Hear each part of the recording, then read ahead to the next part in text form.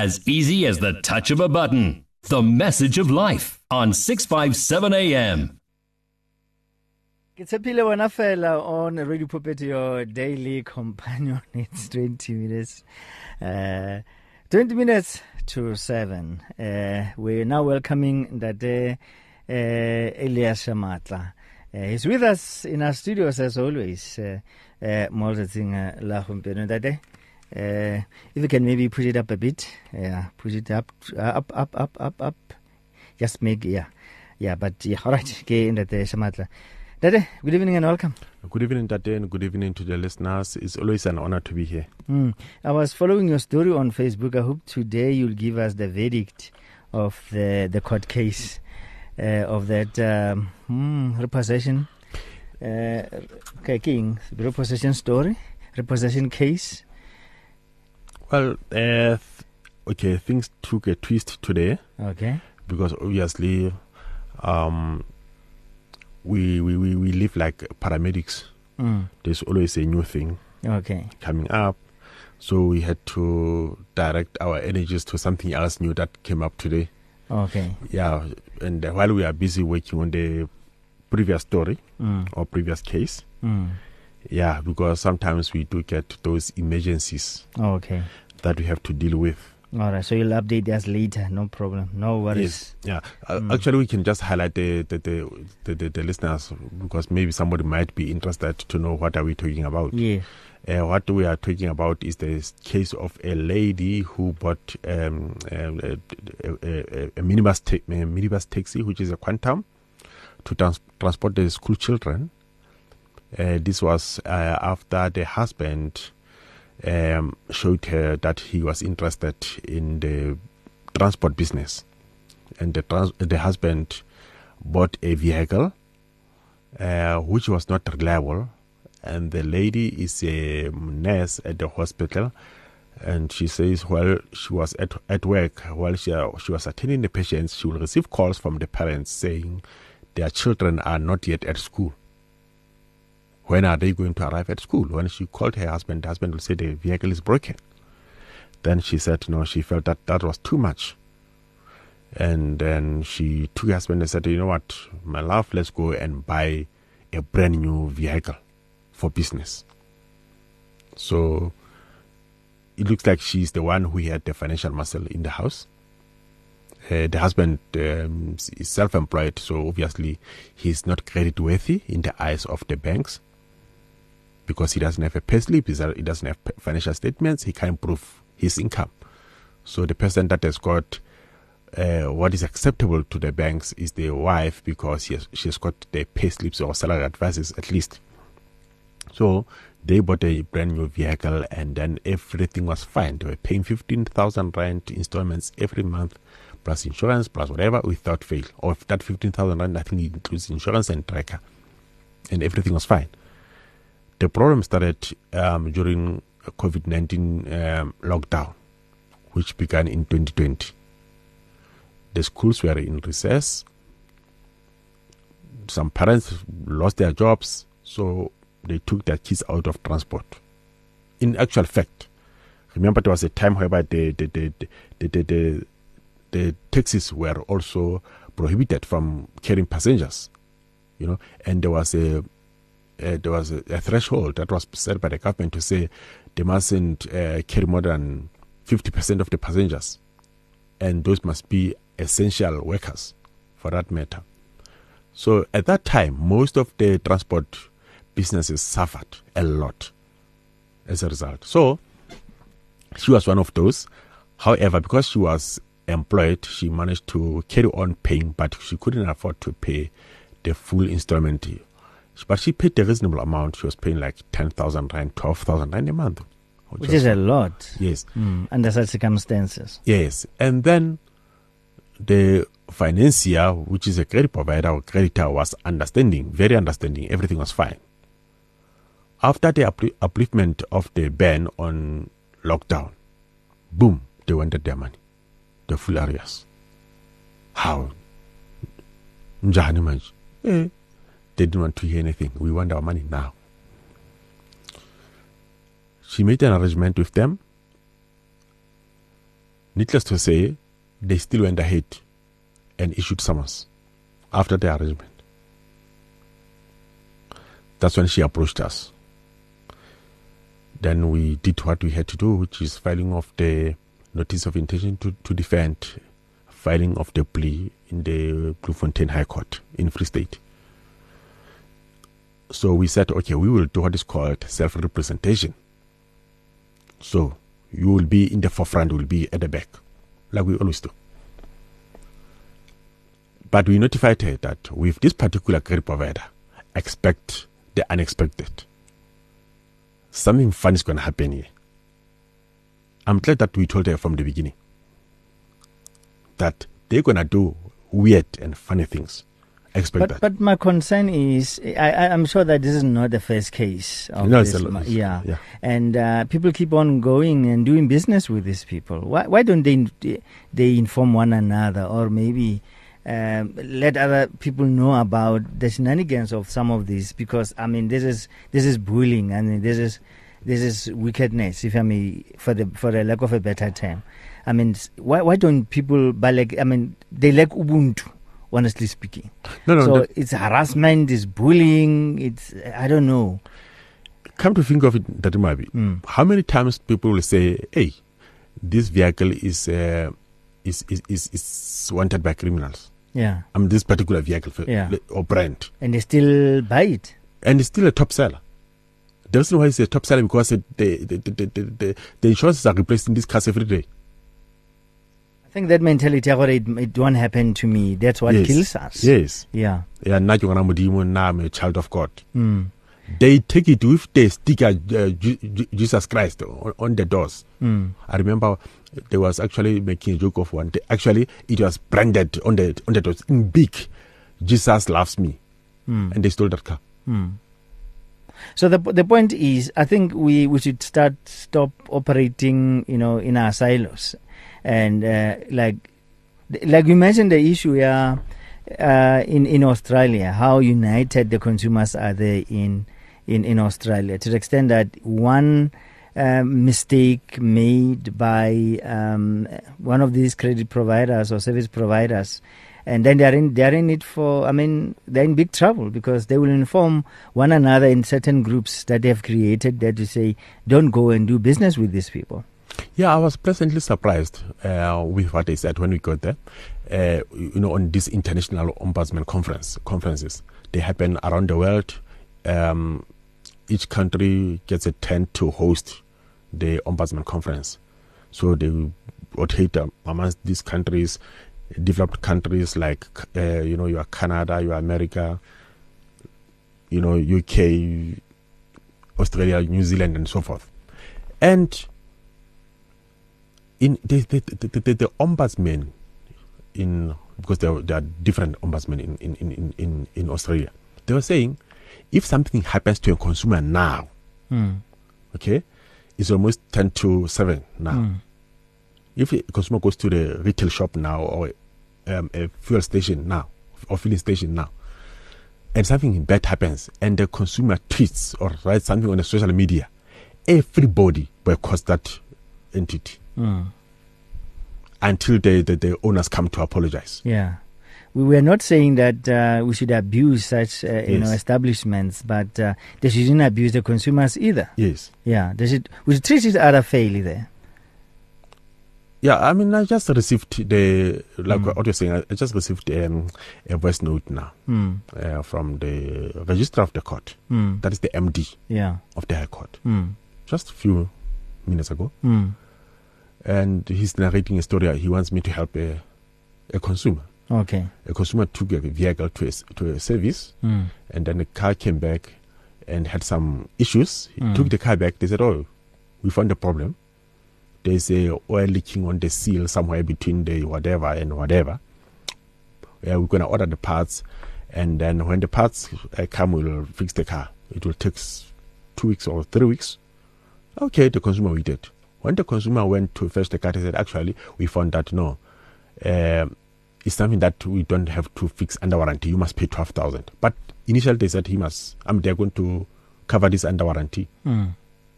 So what made him change? Now they say, actually, we realized now that you must pay. No. It's 10 minutes to 7 on Radio Puppet, your daily company. Let's go back to that story, Baba. Yes. So now, she received summons. We filed everything. Then we are waiting for the court date. Court date never came. Instead, they called her, sent her SMSs to conclude a new arrangement, of which she agreed to. She paid 2 consecutive installments after the arrangement, right? As agreed. Then the next thing, she gets a call, but you have to pay more. Said, guys, I've already paid 2 installments as per your request. So I complied with your request. Then they said, otherwise you're going to come and fetch the car. While the driver was driving, coming from the school to pick up the kids, then she saw the vehicle blocking him. He saw the vehicle blocking him on the road.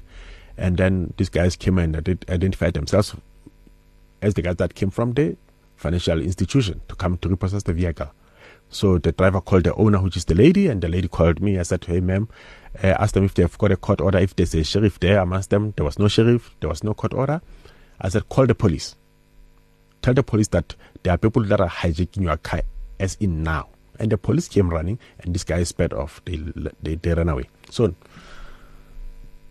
we reported this to the financial institution. You know, they played hide and seek as if they know or they don't know what's going on. They are not sure what's happening. They'll investigate or whatever. And then we went to court in Bloemfontein to go and find out when is the court date coming. We found that there's a court order on file. There is also a judgment. How was this obtained? Then we looked at the judge's notes in the file. The judge, actually the matter went to court in June, and the judge wanted to know where was the defendant, which is the lady. Then the plaintiff, which is the financial institution, said, we don't know where she is. The judge asked the question, did you notify that it's a court date today?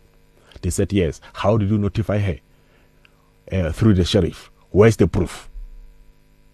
That was the judge. Where's the proof? Where's the sheriff's return of service? Said, oh, bring the proof, then we can talk. So they never brought the proof. All of a sudden, there's a judgment. Who granted the judgment?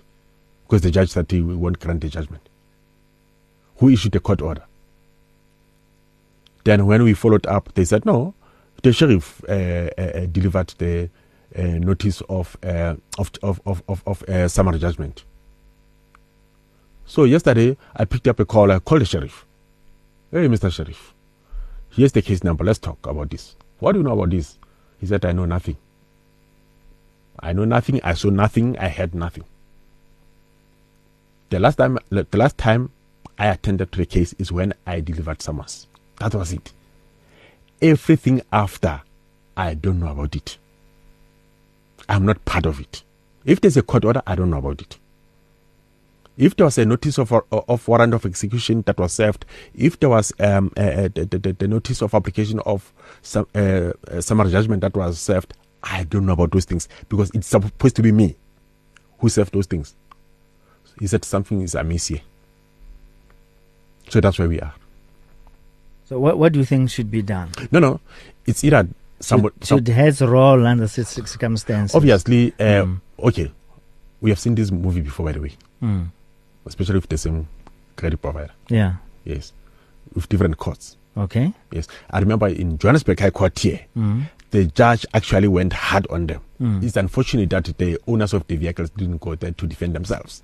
But the judge, I'm quoting the judge, his words, he said, this is a nonsense case.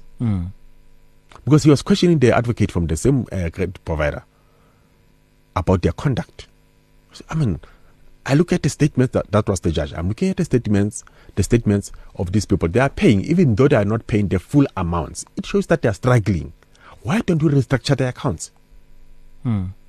Just restructure. And these people can afford to pay.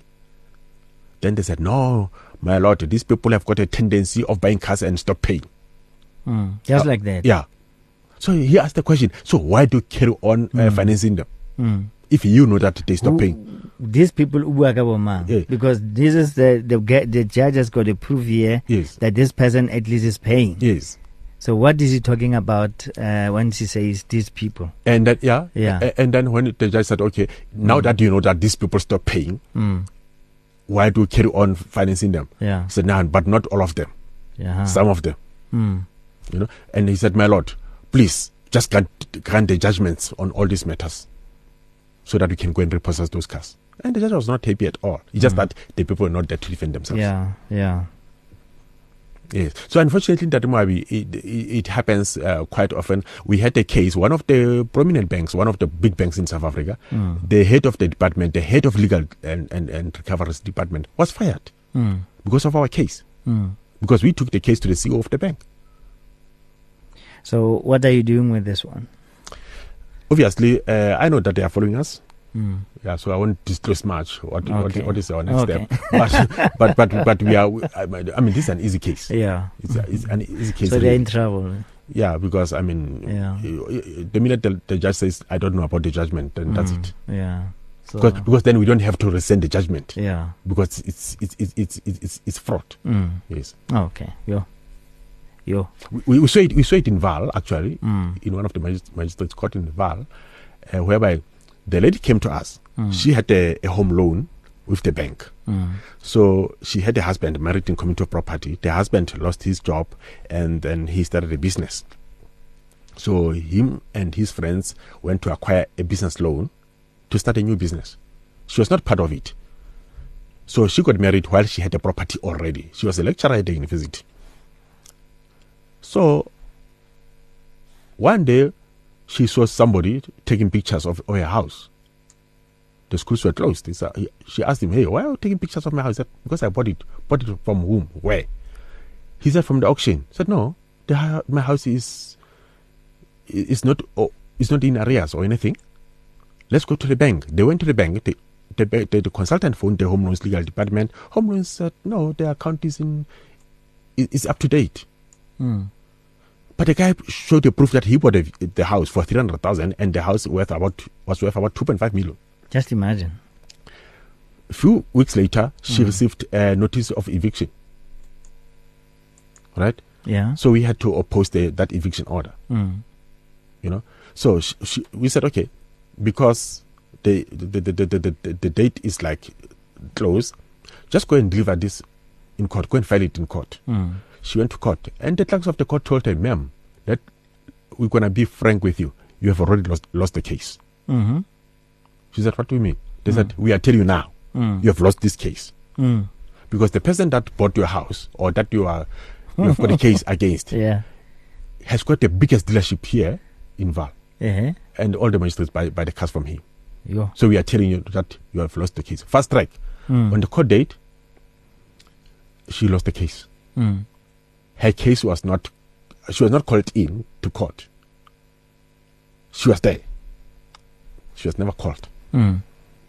But she lost the case while she was at court. And yet she was not called. Yet she was her case was not heard. Yes. But she lost it. But she lost it. And then she was crying. She called me. I said, "Give the phone to the magistrate. I want to talk to the magistrate." Magistrate said, "Yeah, we called her. She was not here. And I couldn't run around the whole yard looking for her in the bathrooms or anything." And the lady said, "I never moved." So I said, "Can anybody testify that you never moved?" She said, "Yes, the clerks of the court." And the clerk said, "We're going to write affidavits for you. We saw you and we told you that you're going to lose this case." Fast track, we escalated the matter to the court manager. And the court manager took it up with the authorities, Department of Justice and so forth. The magistrate lost the job. I don't know what happened to her. Yeah. Yes. But what about the case? No, everything. I know she's happily living in a house now. Yeah, everything stopped. Yeah, Ravana corruption all over the place. Nade, thank you very much once again, for such stories. Ask for Elias' number, not office, please. But go put number in the office. 067 226 okay 5934. Okay. Ke mo kwalle tsona. Ka sa ditse ya ba a re nna ga mo fa 067 226. What's happening now? This thing is not typing. 067. Okay, let's do this. Where's the number? Okay, number lock. 067 226 226 5934. 5934. There you get it. 067 226 5934. Yeah, ke moromele tsana ntati. Okay, now. Yeah, gogolozi. And that really thanks for your time. Yeah, ke that Elias Shamatla on Radio Pulpit, your daily companion. That number again that I just sent, gogolozi. Where is it now? Oh, yeah. Yeah. Even your mates. Let me call them happen that 067 226 5934 226 5934 ke tsona tse nomoro tsa ganta te Elias Shamatla le ka mosonta tara leboga. Thank you. Radio Pulpit's Facebook page makes you more a part of the station than ever before. Now you can give your opinion regarding our programs or even contact your favorite presenter. You can get the latest news and existing programs and communicate with other listeners. Come on, let your fingers do the talking on Radio Pulpit's Facebook page. It's interactive and dynamic. Just visit facebook.com/Radio Pulpit.